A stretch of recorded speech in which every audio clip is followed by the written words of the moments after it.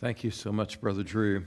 Thank you for those who are joining. Thank you for joining us online, those that are joining us today. I invite you to open your Bible if you have your copy of God's Word. Turn it on or open it and find with me the book of Romans, chapter number 1. I'm delighted you're here today. God's got a good word for you today. Tell your neighbor, God's got a good word for you today. He does. He has a really great word for you today, and I invite you to open your Bible now to Romans chapter number 1, where we're continuing our message that we've been walking through this wonderful epistle by the inspiration of the Holy Spirit, by the Apostle Paul to the church at Rome, church that he had never been to, but he had planned to go to, and he had heard about God's work of grace and the establishment of that church, and he couldn't wait to come and see them, be with them. He writes this letter to encourage them, instruct them, but also a letter laying out before them the very gospel that he preaches. And as we look at it today, I think your heart will be warmed as we study it together. And look with me to Romans chapter number 1 in just a moment. Now, this chapter 1, verse 16 and 17, many consider to be the theme verses of this epistle to the church at Rome. And it is a very influential passage of Scripture, been used powerfully of the Holy Spirit and transformation of many lives, some of those we've talked about. This week is not only do we Halloween as we think about the 31st of October, but for many of us, it's Reformation Sunday. It's a day of remembering the Reformation on October 31st, 1517, where a monk from Germany, Roman Catholic professor at the University of Wittenberg, had been studying the book of Romans. God had been speaking to his heart, had been tormented about his own sin and his thinking about the righteousness of God. And as he thought about it, all he could think about is the condemnation, because God is so righteous, he is so unrighteous, and God's just judgment that should fall on him about whether he could be saved and how he could be saved and how he could ever be forgiven for all of his sins. And God did a breakthrough into his life, the power of God working in him. Before there could ever be a Reformation, there had to be a reform take place in this German monk. And his name is Martin Luther. God changed his heart, changed his life. He came to realize that the just will live by faith, and that the righteousness comes from God. It's not something I earn or deserve, but God gives it. And he realized the corruption that was in the doctrine of the church. He realized that the corruption in the practices of the church. And he penned these 95 theses, things that were wrong and needed adjustment, and confronting these issues, and penned them to the church door, the Castle Church in Wittenberg. Well, God used that to spark a reformation all over Europe and around the world. And so, a getting back to the Bible alone, to Christ alone, God's glory alone, salvation alone, by faith alone. And so it was transformational. Today, look with me to verse number 17. Speaking of the gospel, Paul says, "For in it," the gospel, "the righteousness of God is revealed from faith to faith. Just as it's written, the righteous will live by faith." Let's pray. Heavenly Father, I pray that today, that as we study your word together, that Father, that you, your Holy Spirit, would do a work in our hearts and our lives, convincing us about our lack of righteousness, convincing us about your righteousness in Jesus Christ, and your righteousness in your own person, and your righteousness that you make available to us powerfully. And Father, I pray that we might today be moved by your Spirit to place faith, trust, belief, and commitment into Jesus Christ. Father, I know that many things would try to persuade us not to pay attention today. There are many things that want to distract us, disturb us. There are voices in our head and things on our to-do list and activities and hurt feelings and fears and anxieties.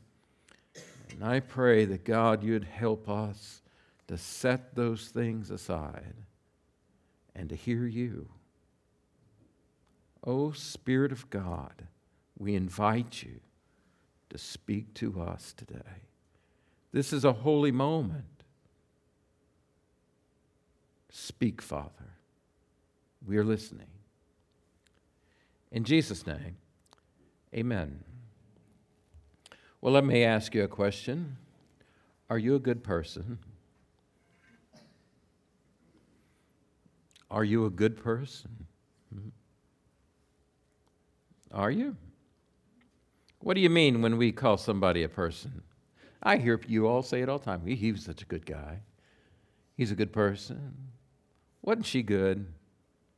What does it mean when we generally say that somebody was a good person? I kind of know what you mean, I think. You mean they're generally kind of a kind person to you anyway. They're responsible person. They paid their bills. They were not mean to you anyway. They cared and showed care to other people or some of their people. But is anyone really good? My question to you. Meaning righteous, just. Is anybody? Is there anybody without sinfulness, selfishness, envy, jealousy, vindictiveness? Is there anyone that doesn't lie sometimes? That isn't envious, jealous, doesn't sometimes hate, refuses to forgive, refuses to bless? Is there anyone that's perfectly truthful, loving always, loving the right, doing the right, perfect fulfilling the law of God? There was a lawyer that approached Jesus one time, and he, I think, tried to flatter him. And he said, "Good teacher." And Jesus stopped him. He said, "Why do you call me good? Isn't there only one that's good?" Jesus wasn't saying he wasn't good. He said, "Why are you calling me that? Since there's only one good, right? So are you calling me something?" You see, Jesus was questioning him. But the lawyer didn't really know what he was saying. He didn't fully understand it. The truth of the matter is that none of us are good. Would you all agree with us that all of us aren't good inside, if we're honest? All of us are not right in ourselves. We are all in rebellion against God. We all kick against authority. We are all lawbreakers. We ignore His law. We drag our feet in doing what is right. Isn't that true of all of us? Are you all awake today? Aren't we all sinners and all messed up? I know I'm messed up, and I look out here and I think y'all are messed up too. We all need help. We all need a Savior. I look at my children, they are messed up. My grandchildren, my parents, my in-laws, my wife, my coworkers.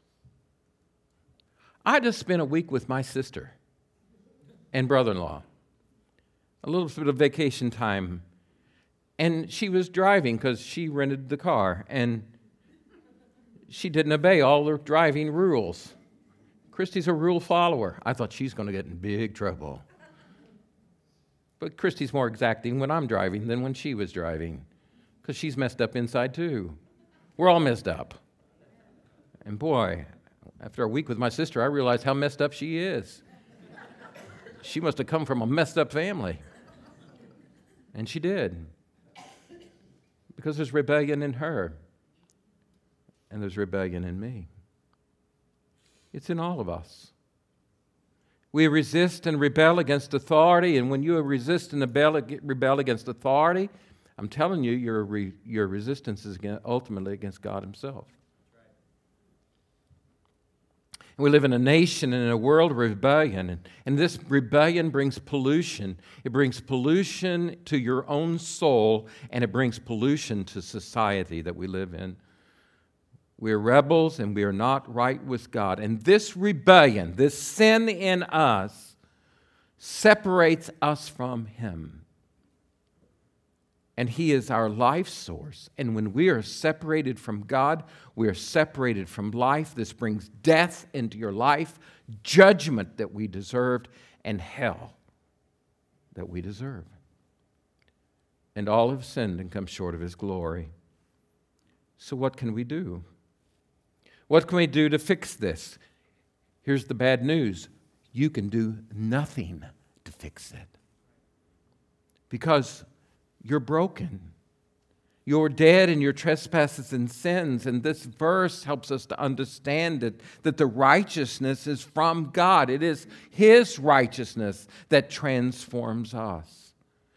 We understand that Paul said, I am not ashamed of the gospel, verse 16, for it is the power of God for salvation to everyone who believes, to the Jew first and also to the Gentile, that the gospel that we preach, the gospel of Jesus Christ, the righteousness of God is being revealed. God did something for us. He provided righteousness for us, perfect righteousness. He provided exactly what we needed. And He's done this. He's done this marvelous thing that no other could do. No religion could do for us. No science could do for us. No social engineering can do for us. No philosophy can do for us. No activity can do for us. No education or training could do for us. No psychiatrist or psychologist could do for us. No counselor can do for us. It is righteousness making us sinful, messed up people right with holy God. Only God can do that. And He has done that for us in His Son, Jesus Christ. And it must be received by simple faith, simple trust in what He has said and He has done. You are saved by grace through faith.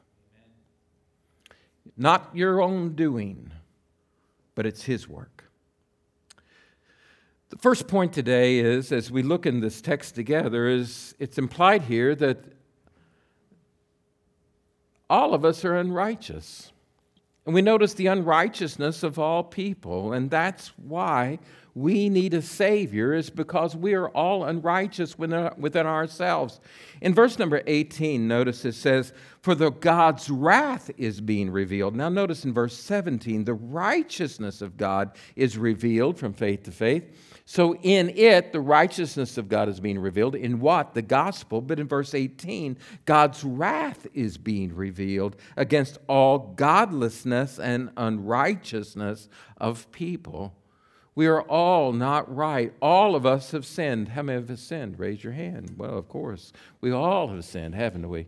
There's none of us right. Notice this is Paul's whole argument as he begins in verse number 18 and 19 and following. He says the pagans, the wicked, the idol worshipers, the Gentiles, the barbarians, the irreligious, and those that worship other idols, and he says they are under the wrath of God, the judgment of God. They know better, but they still, all of creation is screaming to them that God exists, but they are rejecting it, so they are rightfully under His wrath. Notice verse 19, it says, What can be known about God is evident among them because God has shown it to them. His invisible attributes, His eternal power, divine nature have been clearly seen since the creation of the world, being understood through what He's made. As a result, people are without excuse. There's no excuse.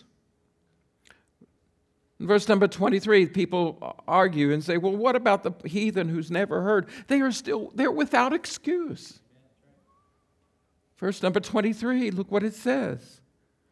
They've exchanged the glory of the immortal God for images resembling mortal man, birds, four-footed animals, and reptiles. And God has delivered them over to the desires of their hearts, to all kinds of impurity. Verse number 28. Because they did not think it worthwhile to acknowledge God, God delivered them over to a corrupt mind, so they do what is not right. God has turned them over to their corruption, and their conscience is seared, and they are far from God. Verse 32, although they know God's just sentence, that those who practice such things deserve to die, they not only do them, but they even applaud others who practice them. They are so messed up, so screwed up, they're in a downward spiral of corruption and depravity and sin and their conscience being seared, and they're corrupt, and they are applauding others in their corruption. If that's not a depiction of our world, what is? But it's not only these. He says the moralists, these legalists, the judgmental types, they too are under God's wrath and judgment. Notice in chapter 2, verse 1, therefore every one of you who judges is without excuse. So you sit in your TV and you watch the news and you judge everybody else, but aren't you guilty too? For when you judge another, you condemn yourself, since you, the judge, do the same things. Now we know that God's judgment on those who do such things is based on the truth. Verse 3, do you think any one of you who judges those who do such things yet do the same, that you will escape God's judgment? He says you pretend to be better, but you look down on other people, you gossip. But don't you gossip? Don't you lie? Don't you lust? Don't you envy? Aren't you jealous? Aren't you a liar also? Don't you? You judge others, you criticize others and their law breaking, but don't you law break yourself? You too are under God's judgment, right? God's righteous judgment is on you as well. How about the religious crowd? Well, glad you asked. He nails us as well. Notice what he says in chapter 2. In verse number 17, now if you call yourself a Jew and rely on the law and boast in God and know His will and approve the things of the superior, be instructed from the law, if you're convinced that you're a guide for the blind, a light to those in darkness, an instructor of the ignorant, a teacher of the immature, having the embodiment of knowledge and the truth in the law, you then who teach another, don't you teach yourself? You who preach, you should not steal. Do you steal? Do you hear his argument here? Verse 22, you who say you must not commit adultery, do you commit adultery? You who detest idols, do you rob temples? He said even the religious crowd are sinful. And all are under judgment. All of us.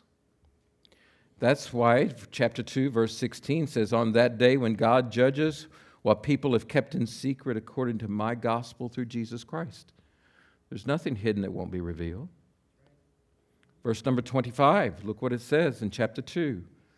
It says, circumcision benefits you if you observe the law. But if you're a lawbreaker, your circumcision has become uncircumcision. These Jews, they were religious. Well, we're a member of the church. We've been baptized. We've been circumcised. Whatever. I mean, that's the whole argument. He says, no, you still are lawbreakers, and your heart's not right with God. You see, all of us are under judgment, and this is where he's leading to in chapter number 3, beginning in verse number 10. Would you look in your Bible? You're going to need your Bible as we go through this Romans together. Romans 3, verse 10 says, "There is none righteous, no one righteous, not even one. There's no one who understands. There's no one who seeks God. All have turned away. All alike have become worthless. There's no one who does what's good, not even one. Their throat's an open grave. They deceive with their tongues. Viper's venom is under their lips. Their mouth is full of cursing and bitterness. Their feet are swift to shed blood. Ruin and wretchedness are in their paths. And the path of peace they've not known. And there's no fear of God before their eyes. All sinners." Now notice verse 19. "Now we know that whatever the law says, it speaks to those who are subject to the law, so that every mouth may be shut, and the whole world may be subject to God's judgment. For no one will be justified in his sight by the works of the law, because the knowledge of sin comes through the law. There is no way to save yourself. We're all sinners and we all need to be saved. For all have sinned and fall short of the glory of God." We're all sinners, aren't we? We are. By nature, by birth, by behavior. And not only that, you cannot save yourselves. There's only one way for you to be saved, and that is through the righteous man, Jesus Christ, and his atoning work for us. In chapter number 3, verse 22, Paul says, "The righteousness of God is through faith in Jesus Christ to all who believe. There is no distinction. There's no favoritism. Salvation is for all of us, Jew or Gentile alike, and it's found in one person, and that is through Jesus Christ and him alone. There's no second way. There's only one way. It's through Jesus Christ." In Romans chapter number 10, verse number 4, "For Christ is the end of the law for righteousness to everyone who believes." Verse 11, the scripture says, "Everyone who believes him will not be put to shame." Since there's no distinction, no favoritism between Jew and Greek, because the same Lord of all richly blesses all who call on him, and everyone who calls on the name of the Lord will be saved. All of us are sinners, all of us are condemned, all of us are separated, and all of us can't save ourselves, and God has provided one way, and that's Jesus Christ. And the righteousness of God is in him. And I hear the most foolish things said. "Well, I'm not a Christian, but you know what? I'm going to take my chances." Take your chances? It's a sure deal, bud. Without Jesus, you're going to hell. "Well, I've lived better than so-and-so when they go up to that church." Well, you know what? God's not grading on a curve like that. If you want to compare yourself to somebody, here's who you compare yourself. Compare yourself to Jesus Christ. That's the stackpole against which you're measured, not somebody else. I mean, I could say, hey, compared to Jay, I'm pretty good. Right?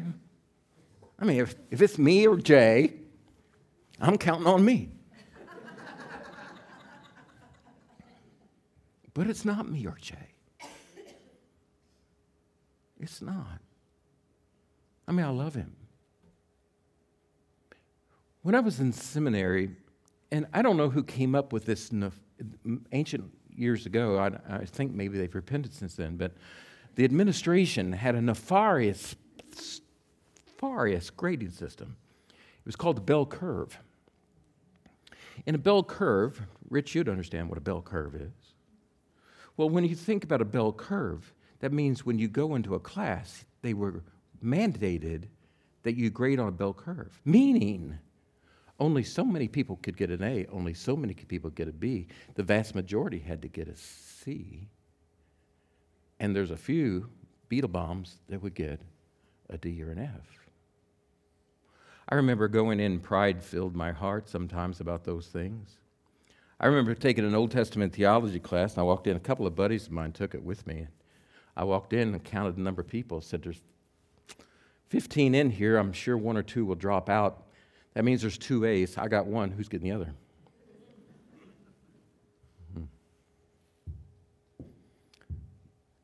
I'll never forget my friend John said, "Stop it, Lewis, stop it." Because it was competition, right?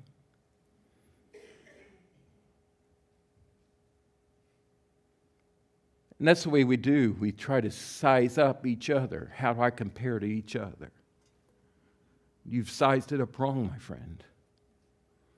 It's you against Jesus.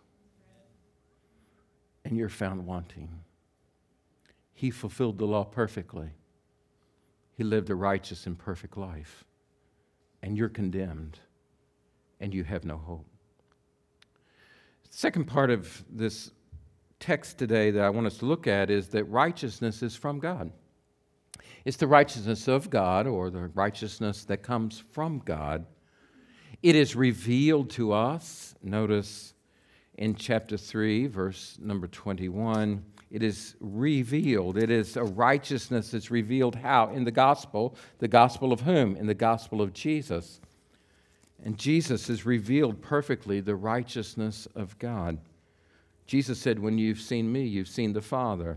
Notice in chapter 3, verse 21, now apart from the law, the righteousness of God has been revealed, attested by the law and the prophets, the righteousness from God that is through faith in Jesus Christ to all who believe. There's no distinction. This is indeed an attribute of God. It is revealed righteousness. We've seen his righteousness. It is from God. It is an attribute of God himself. In Genesis 18:25, remember the pleading of Abraham with God about Lot and Sodom and Gomorrah, and he says, won't the judge of all the earth do what is just? Of course. You are judge of all the earth. Won't you do justly? Of course he will. He is just in his very character, in his very nature. That's why Paul argues in chapter 3, verse number 25, God presented him as a mercy seat through his blood, mercy seat by his blood through faith to demonstrate his righteousness. God is righteous. Notice verse 26. He says, God presented him to demonstrate his righteousness at the present time, that he would be just and justify the one who has faith in Jesus. God is just in his own being. God cannot act unjustly. And what seems to be unjust is for God to declare unjust people just. But God has provided a means to do so justly. How is that? Because the just one dies for the unjust ones, so that he might bring us to God. The full payment of our sin was done in a just way by a perfect man who died for imperfect men and women, so that we might be made right with God. It's the very attribute of God. It's not only his active, it is his activity. In righteousness, he is delivering us. In the Psalms, it says in 143, verse 11, in your righteousness, deliver me from trouble. He delivers us. I must hurry, but it's something he's achieved for us. It's his achievement. And this is the nut of where we're going today in the sermon. Stay with me.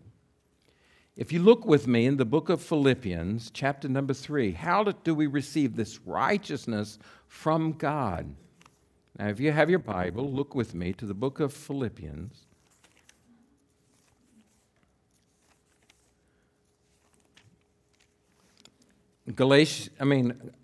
Philippians chapter number 3. Now notice, Paul is talking about his confidence, theoretically, his confidence in the flesh. Although I have reasons for confidence in the flesh, if anyone thinks he has grounds for confidence in the flesh, I have more. Why? This is my pedigree. Circumcised the 8th day of the nation of Israel, of the tribe of Benjamin, a Hebrew born of Hebrews, regarding the law, a Pharisee, regarding zeal, persecuting the church, regarding the righteousness that's in the law. Now, what an outstanding statement. Blameless. But everything that was gained to me I've considered to be loss because of Christ. More than that, I consider everything to be lost in view of the surpassing value of knowing Christ Jesus, my Lord. Because of him I've suffered the loss of all things and consider them as dung, that I may gain Christ and be found in him. Listen, not having a righteousness of my own from the law, but one that's through faith in Christ, the righteousness from God based on faith. The only way to be made right with God is faith in Jesus Christ alone. The book of Romans, chapter number 10, verse 3. Since they are ignorant of the righteousness of God and attempted to establish their own righteousness, they've not submitted to God's righteousness. Here Paul is talking about his broken heart for his brothers and sisters, his fellow Jews. And they tried to establish their own righteousness, but they can't do it. You cannot earn or work your way to God and to right relationship with God. So that's why Paul writes in Romans chapter 5, look in verse 17. For if by one man's trespass death reigned through that one man, how much more will those who receive the overflow of grace and the gift of righteousness reign in life through the one man, Jesus Christ? There's only one way to find righteousness, and that gift comes through Jesus Christ and him alone. 2 Corinthians 5, verse 21, God made him who knew no sin to become sin on our part, that we might become, what does it say? The righteousness of God in him. It's our righteousness is found in Jesus Christ and in him alone. And so, notice with me, let's just imagine. Would you take your hand just like that? If you have your Bible, put your Bible on there, okay? Just hold it up just like that. Now, let's just imagine that inside this book are all the sins that I've ever committed in my life. Now, number one, it would be multi-volume. But let's just pretend. All of your sin. Think about it. Every lie, every deceit, every envy, every jealousy, every cross word, every gossip, everything you didn't do that you should have done, all of your sin, all of it. Lies you've told, lust in your flesh, thoughts in your mind, angry, insecurity, unforgiveness, coveting. It's all there, all of your sin. I want you to think about it. In all of its inky blackness, in all of its devastation, all of your sin.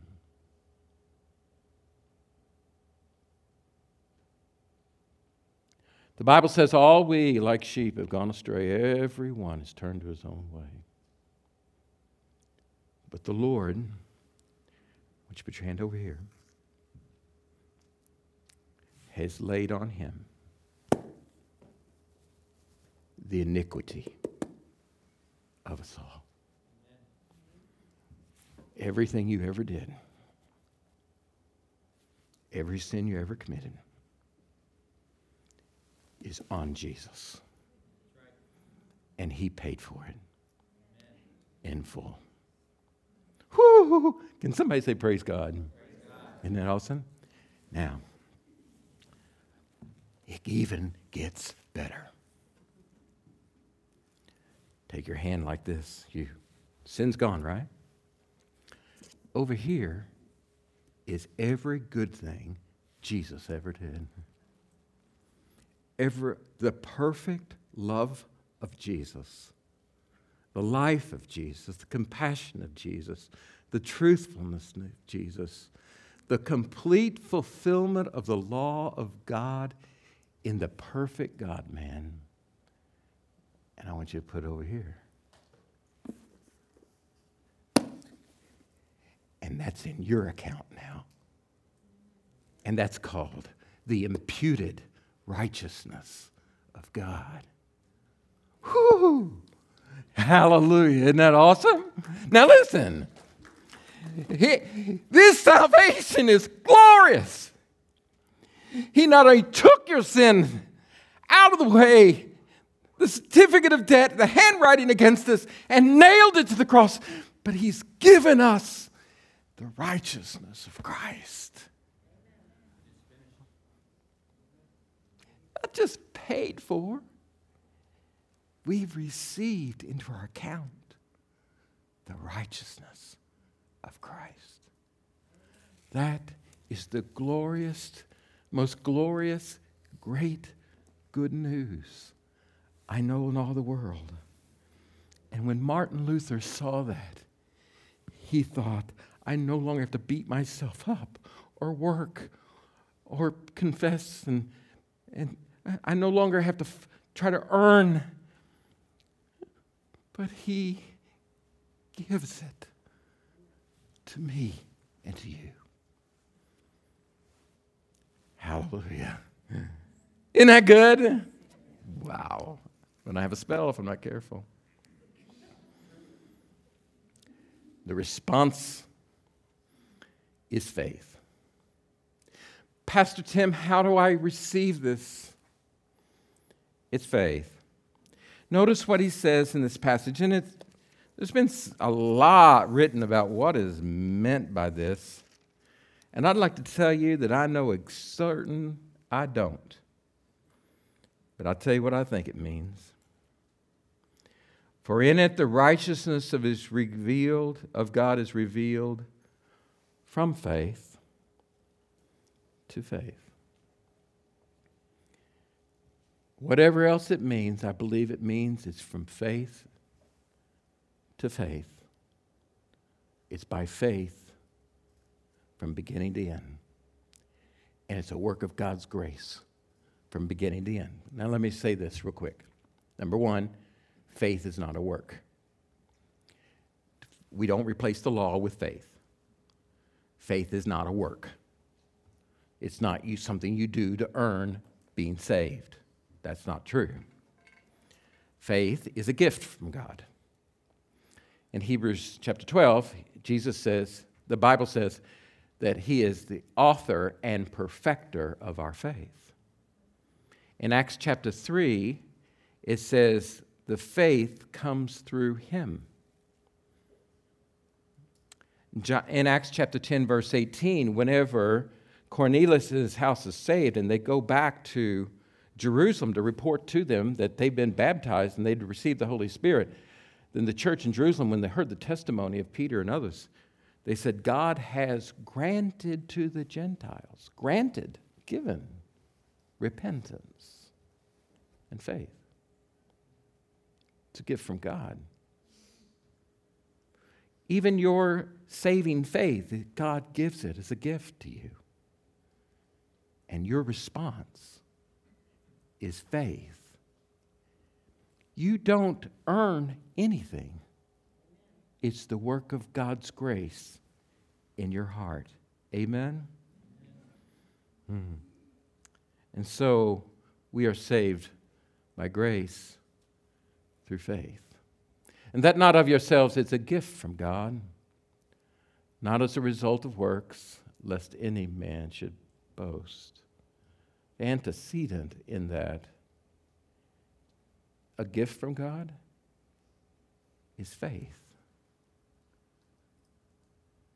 For by grace are you saved through faith, and that not from yourselves.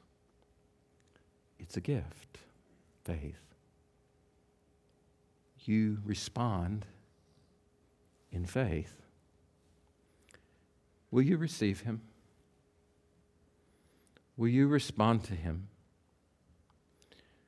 Faith is not only believing in the facts, yes. Faith involves knowledge, yes.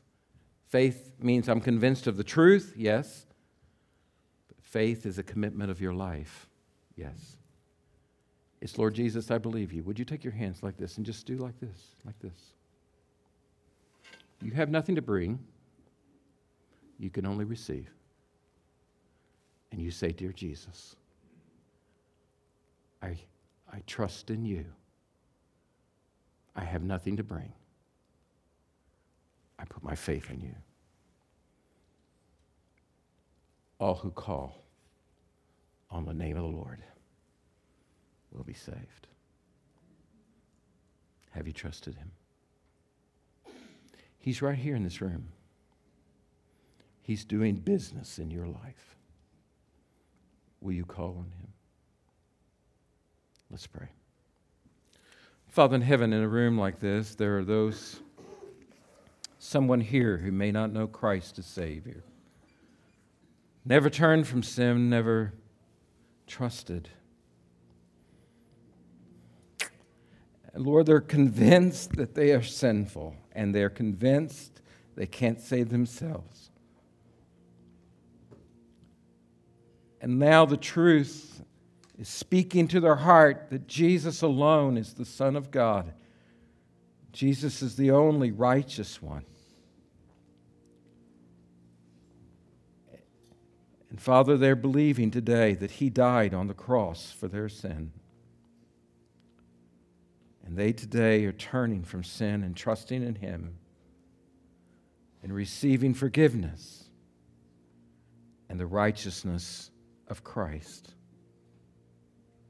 Oh, Father, today, as we take of this supper together, may we confess with the very act of eating this bread and drinking this cup that we're putting our faith in Jesus Christ alone as our Savior. In his name we pray. Amen.